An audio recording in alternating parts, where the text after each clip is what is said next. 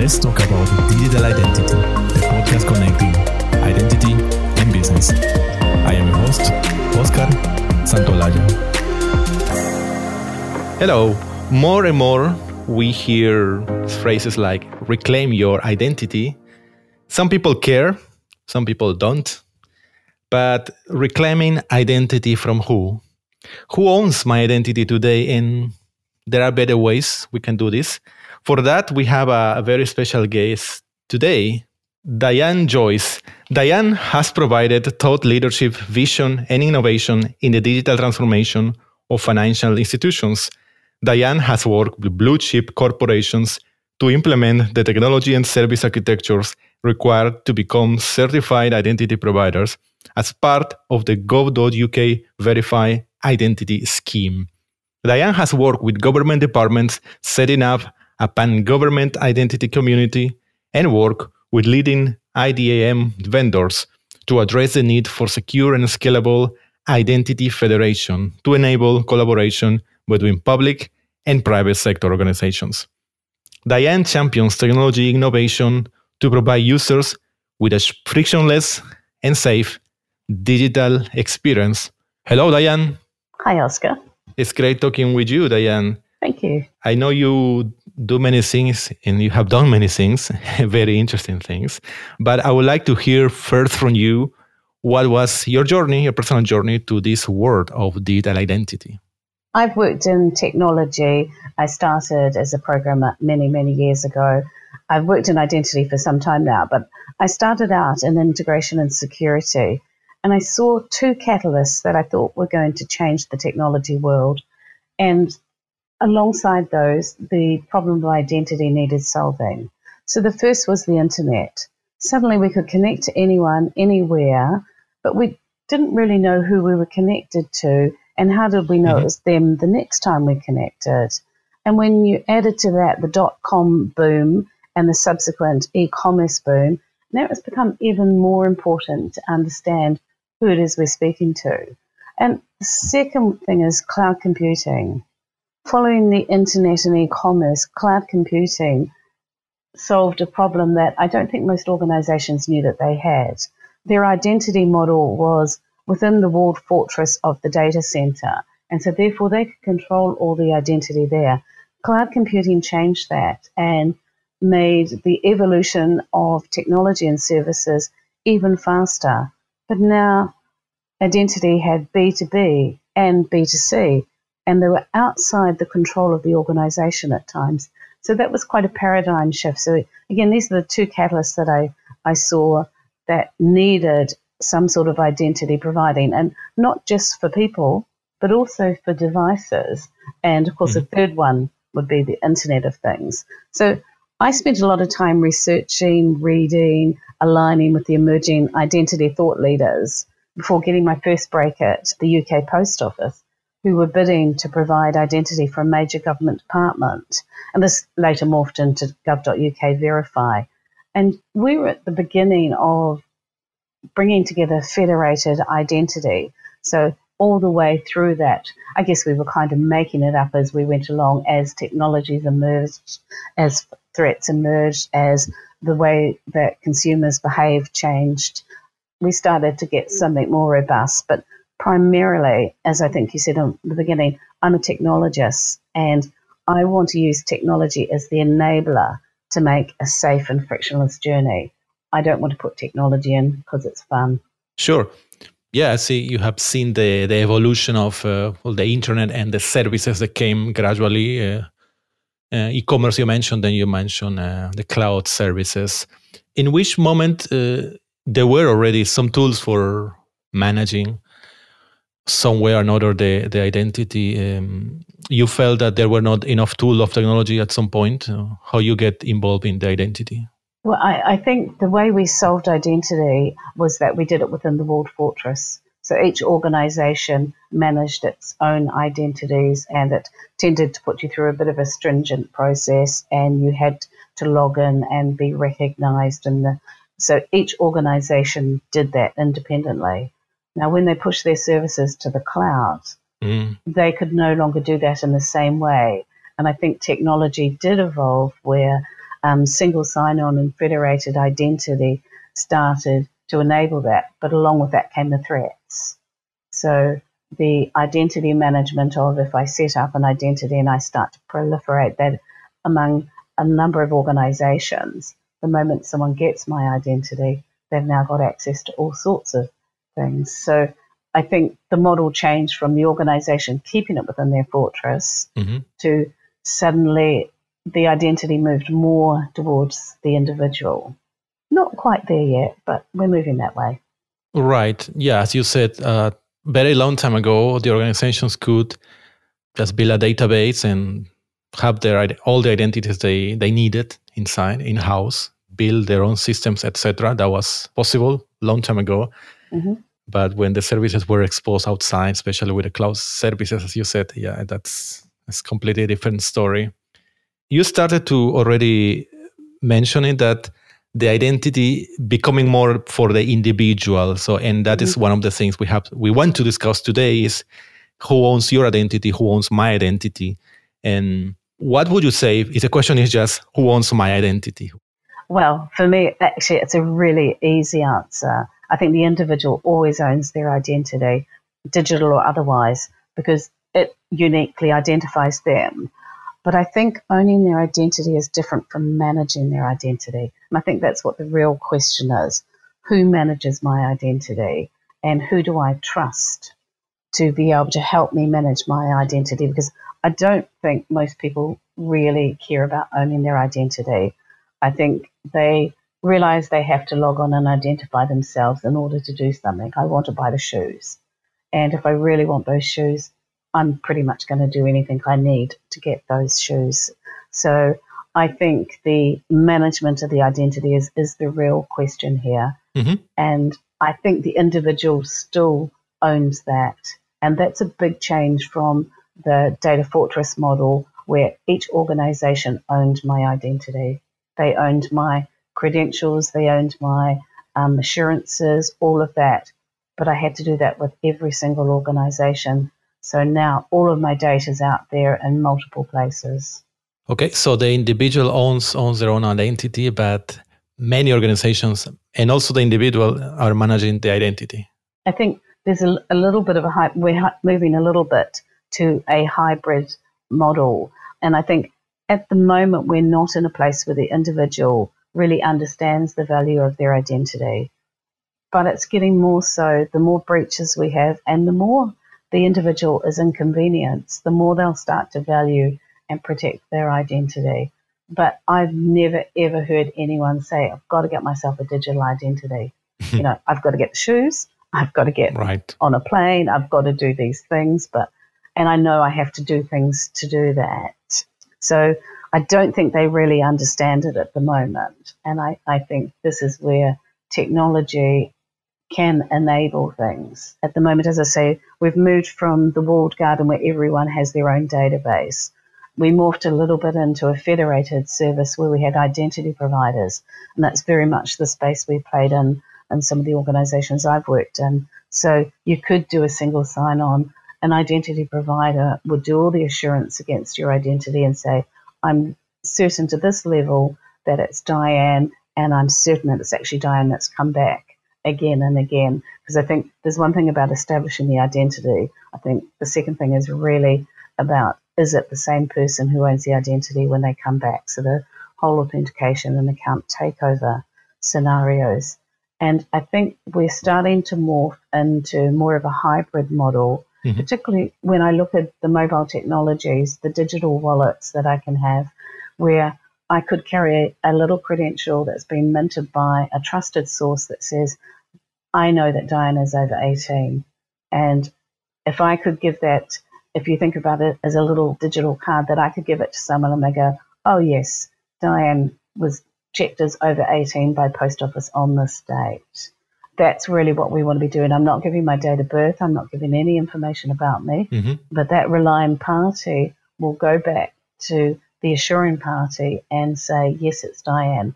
But this is in my digital wallet, so I can reuse this in multiple digital wallets in multiple places. So I think we're morphing more to giving more responsibility to the individual, but allowing them to choose who manages it.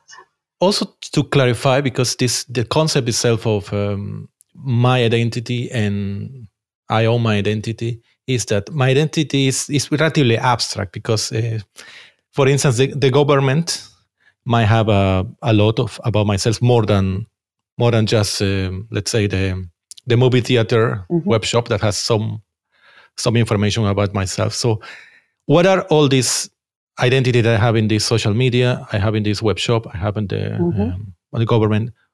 Each of them are my identity, or what each of those are?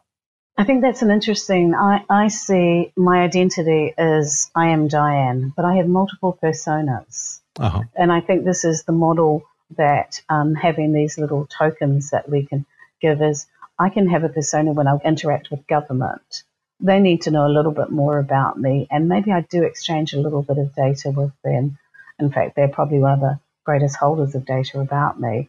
But then I also have a healthcare persona who wants different information about me. Yes. I have a banking and financial services, and then I have a social profile where maybe I don't want everyone really to know where I live, what my address is. And again, that's the model of not having to have all of these identities managed by different people where I have to have different credentials for every single identity. I would like one or more credentials that uniquely identify me. Then I can decide which persona I'm going to be for who I'm interacting with. So if I'm buying alcohol in a bar, they just want to know I'm 18. They actually don't really care that my name is Diane or anything about me, but they just want to know that I'm 18. And that's all I want them to know. Right. Okay. And you also mentioned earlier about the breaches, for instance, reasons to manage the identity and protect our identities in a proper way. Do you think that today the majority of people really care about protecting and owning their own identity? How do you feel about that? Not yet, but I do think it's starting to inconvenience people. So, no. It was interesting. I was at a fraud and payments conference recently, and I asked everyone in the room how many people had reused passwords, and 50% said yes, they reused passwords. And then I asked them how many use password managers and generators, and 50% of the room indicated they did. And these are people who understand fraud, people who understand how credential stuffing, all the attack vectors work. And yet these are the people, 50% of whom are breaking some of the fundamental rules that we're trying to get out there. So I don't know how we can expect the individual to really be able to respond in any other way either. So I think they're not inconvenienced enough yet, but as fraud rises, you're going to find more and more of the organizations are going to push back to the consumer and say, actually, you did this wrong, or you didn't follow our terms and conditions by having the appropriate software on your devices, your device health. And as they start to push back more and more, it's going to hurt. And that's when it's going to start to become more and more, the individual will start to look at different ways of doing things. And we in the industry need to be in a position where we can help them, because I'm not sure the moment we are. Well, actually, that's an interesting point you said. You ask your audience in a conference, and half, no? Half people really don't care or are very careless. And the other, definitely use password managers or really care about that. Do you think that there are already some organizations in which their terms and conditions tell explicitly you should use a password manager? Not yet. But I do see terms and conditions coming up where they say you can't reuse passwords. Right. And the industry, it was interesting, we had quite a big debate on it. Everyone goes, well, we need to move from the passwords. And I'm like, of course we do, but that's some time off. So we need to solve the problem today, because the amount of account takeover is really grown exponentially. And organizations can't sustain the cost for much longer, I don't think. And in fact, some of the banking's already pushing back, saying, well, look, you gave your credentials to someone, what can I do? So it is interesting that people are starting to become more aware. And if you look at some of the campaigns, particularly in the UK, we've had a lot of campaigns about banking, about banks will never ask you for information. They will never do all of these things. So we're doing a lot of campaigning out there.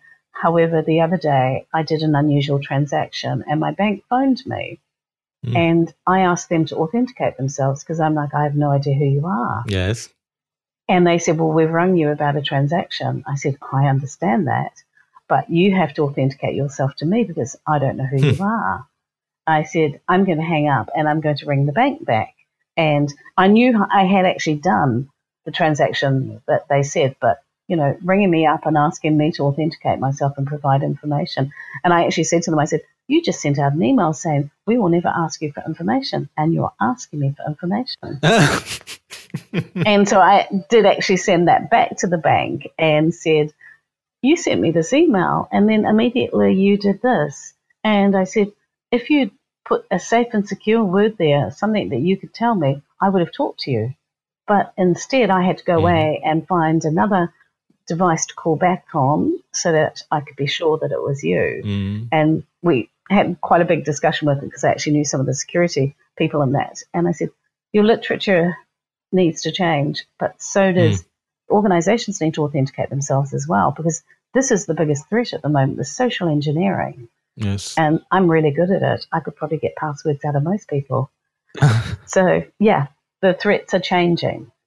It's not all technology. Yeah, that's also a very good example, no, that the bank is advocating something that is in the right direction, but the process are not aligned. Yes. Completely yet, yeah. And I do have a safe word on that bank for when I log in. They show me it, or they show me a picture. So they could have easily used that. You're right. Still a lot of work to do in many organizations, definitely. But also it's good what you said, and it's very interesting perspective that the companies, the organizations are pushing back towards the user. No, the user should have more responsibility, more active in protecting their identity.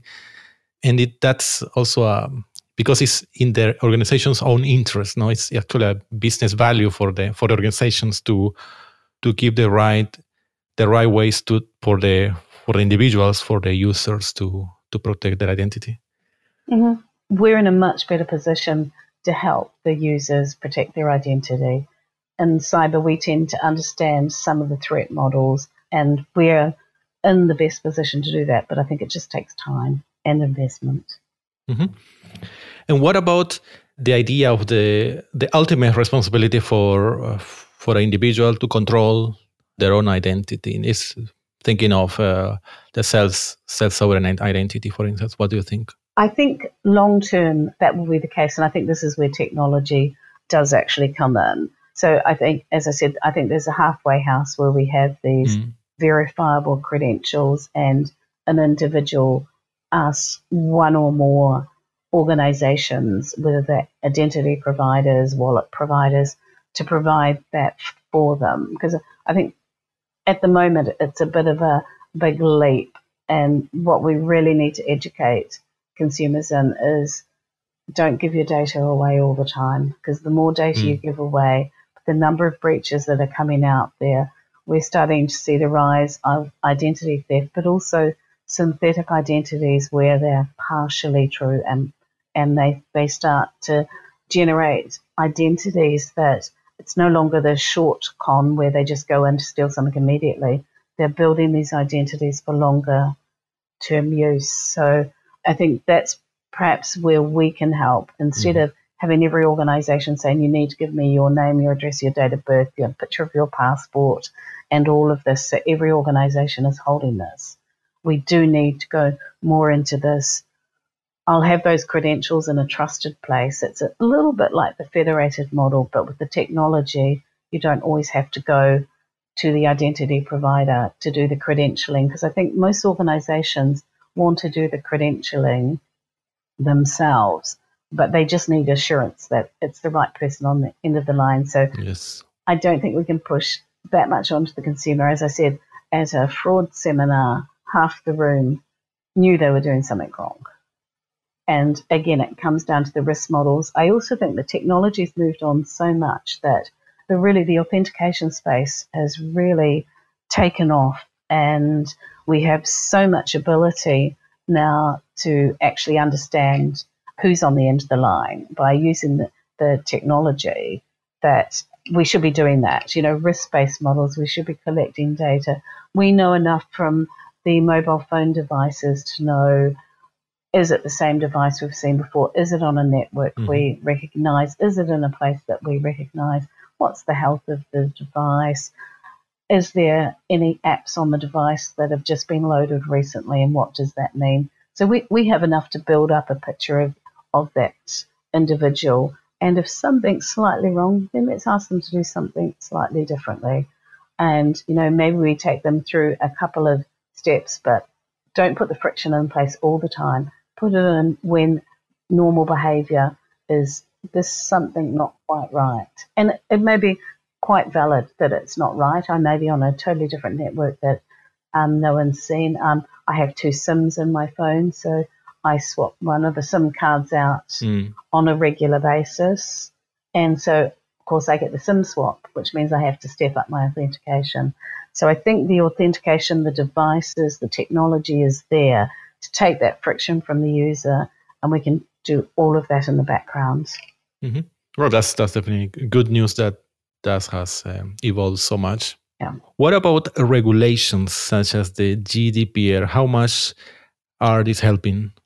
I think GDPR is a great step in the right direction. And I think initially we're all interested to see how much bite it would have.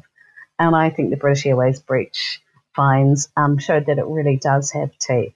But I think it possibly needs a few tweaks, or maybe it's just the initial processes. So the 72-hour notification and engagement with the regulator is quite tough. When an organisation is breached, it really needs to focus on finding out what happened, how, and fixing it. And I think maybe perhaps a lighter touch within the reporting 72 hours, to say, hey, we've been breached, we don't know what it is yet. And it takes generally more than 72 hours, but the organisation should be focused on fixing it, not preparing something for the regulator so that they can tell the regulator what happened. And I think it's great because it does focus them on protecting data. But if you think about a breach, an organisation has been breached and they've already incurred brand damage. And that's quite a big one because we do tend to move away from breached organisations. They've obviously often incurred substantial costs to identify and fix the problem. And then they've also got the financial loss from the actual breach. So they're also a victim of crime. So I'm not sure how the massive fines work. Maybe we need a little bit more leniency in some situations, or, your first strike, unless you've done something clearly really badly, that it's a bit more lenient. Because I think if my house was broken into and someone stole belonging to someone else, would the police then fine me because my house had been broken into? Because the organisations are actually a victim of crime. But the really great thing, I think, with GDPR is it's helped organisations move from the model where data is value and therefore we gather as much as we possibly can, just in case we have some need in the future to use it. Yes. Lots of organisations were building these enormous data lakes of information, which they probably really didn't have much idea how they were going to use them. Others, of course, did monetize the data lakes and understand how to use them. So the great thing is, the explicit reason for capturing data and the fines for using that data in another way, I think, are great. So I think that's a great step towards privacy. Yes, I agree. So organizations now, they need really compelling reasons to collect unnecessary data. I think so. And I think that's part of, I talked before about the individual doesn't need to give all the data away. What about CIM, Customer Identity and Access Management? How these also help? I'm kind of in two minds on this, because when I tend to think of CIM, I tend to think of them as each organization captures and manages an identity. So they capture all the customer information. and they have different credentials, although they can actually use single sign-on across the SIAMs. Again, I think it's more burdensome for the customer. It's almost a little bit back down to the data fortress model where everyone had their identity systems. So I'd like to see it evolve into a more distributed model with the individual more in control. So, my ideal SIAM would be the ability to use one or more digital wallets and one or more different credentialing systems to access multiple organizations. So that would be my ideal SIAM. What are today examples of wallets, or are there already today? They're evolving, and there's, as self-sovereigns are starting to come more to the front, yes. But we've got new verifiable credential standards which have just been agreed, which those are the tokens, the little cards that I talked about we can pass around. So organizations are starting to build wallets towards that. What we haven't yet got is organizations that are sharing across the wallets yet. But I think that is the next evolution, because no one's going to stick to a single digital wallet. I'm going to have, again, I might have different wallets according to my persona, but I want to be able to share that one piece of information across all of them. I don't want to have to prove myself time and time again. So I think we're moving that way, and that's particularly where the self-sovereign model works. And I think with the concepts of verifiable credentials, self-sovereign, it's starting to take shape. And the big players like the Microsofts, the MasterCards are all moving in this direction at the moment, as are Google. So it's starting. Yes, definitely great to know that there's many companies, technology vendors and organizations are working on that today. And so we are going to see more tools and resources. Yeah, very interesting discussion about who owns my identity and how to protect it.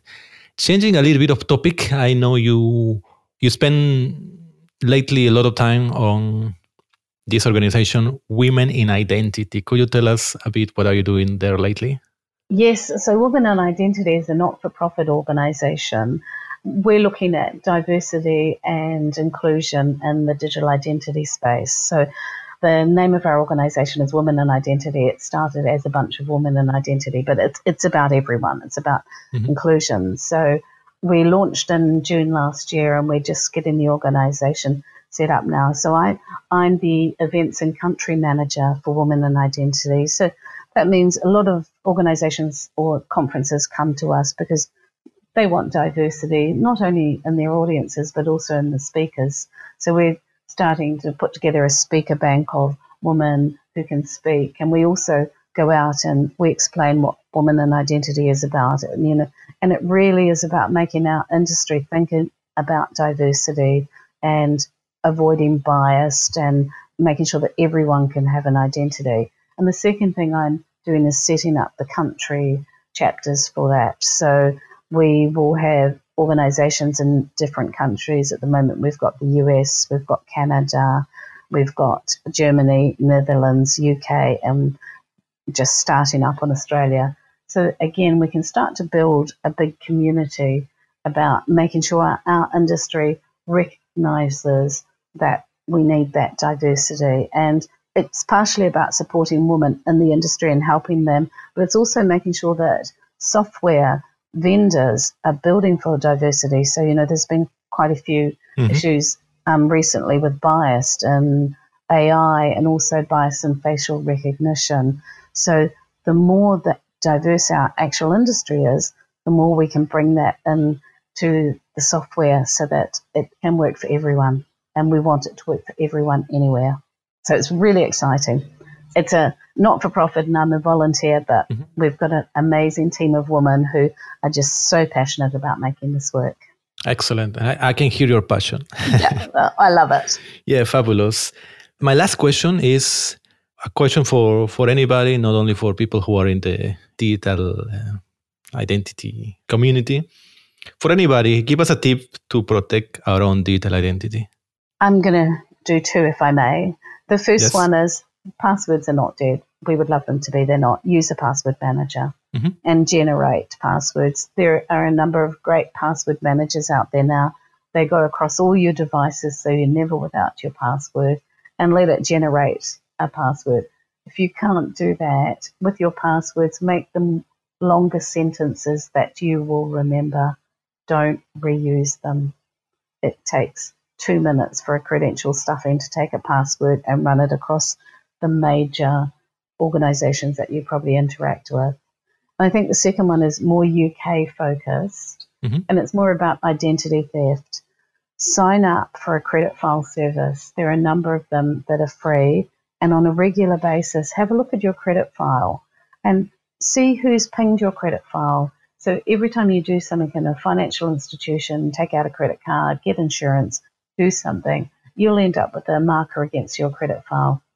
If you see markers that you don't know about, tends to be that someone's got your identity, and often what they do is they go to an insurance comparison website to see whether they've got all the details right, and yes, it comes back, and yes, they can get insurance.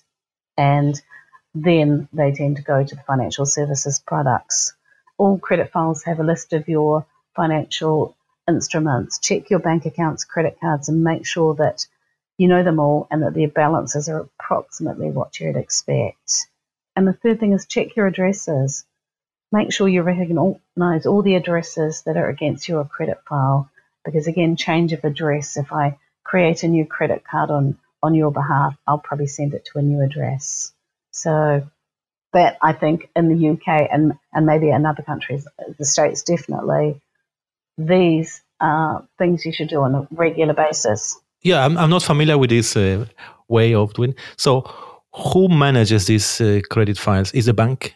No, we have data aggregators called credit reference agencies. So Experian, Equifax, TransUnion, they all absorb all the information from the financial services and various organizations and bring it in as a data aggregator. And so when you open a bank account, they tend to call a credit reference agency, first of all, to check that it's really you and are you credit worthy. And so anyone who calls in leaves a marker against your account. And so there are free services and there are paid for services as well, where you can actually go and look to see who's been looking at your credit file. So it's quite valuable. And if you see something that on your credit file you don't recognize, the credit reference agencies can then help you by, you mark it as, I don't know this. They'll then investigate it further. It's a great service in the UK and in the US. I'm not sure about other countries, how the data aggregators work. But yeah, I've actually given that advice to someone and they came back and said, I've got 5 extra credit cards. And I'm like, oh, you need to ping them. And her identity had been compromised. Oh, okay. Yeah, definitely is a good advice where these systems are very widely used, like you say in UK and US. Yeah, absolutely. It's very good that you share this advice. Thanks a lot, Diane. It was great talking with you. Please let us know how we can find you and also the organizations you work for. So my Twitter handle is Kiwi ID Gal, also on LinkedIn as Diane Joyce. At the moment, I'm working for Women in Identity. Excellent. Again, thanks a lot, Diane, and all the best. Thank you very much, Oscar. Thanks for listening to this episode of Let's Talk About Digital Identity, produced by UbiSecure. Stay up to date with episodes at ubisecure.com/podcast or join us on Twitter at UbiSecure and use the hashtag LTADI. Until next time,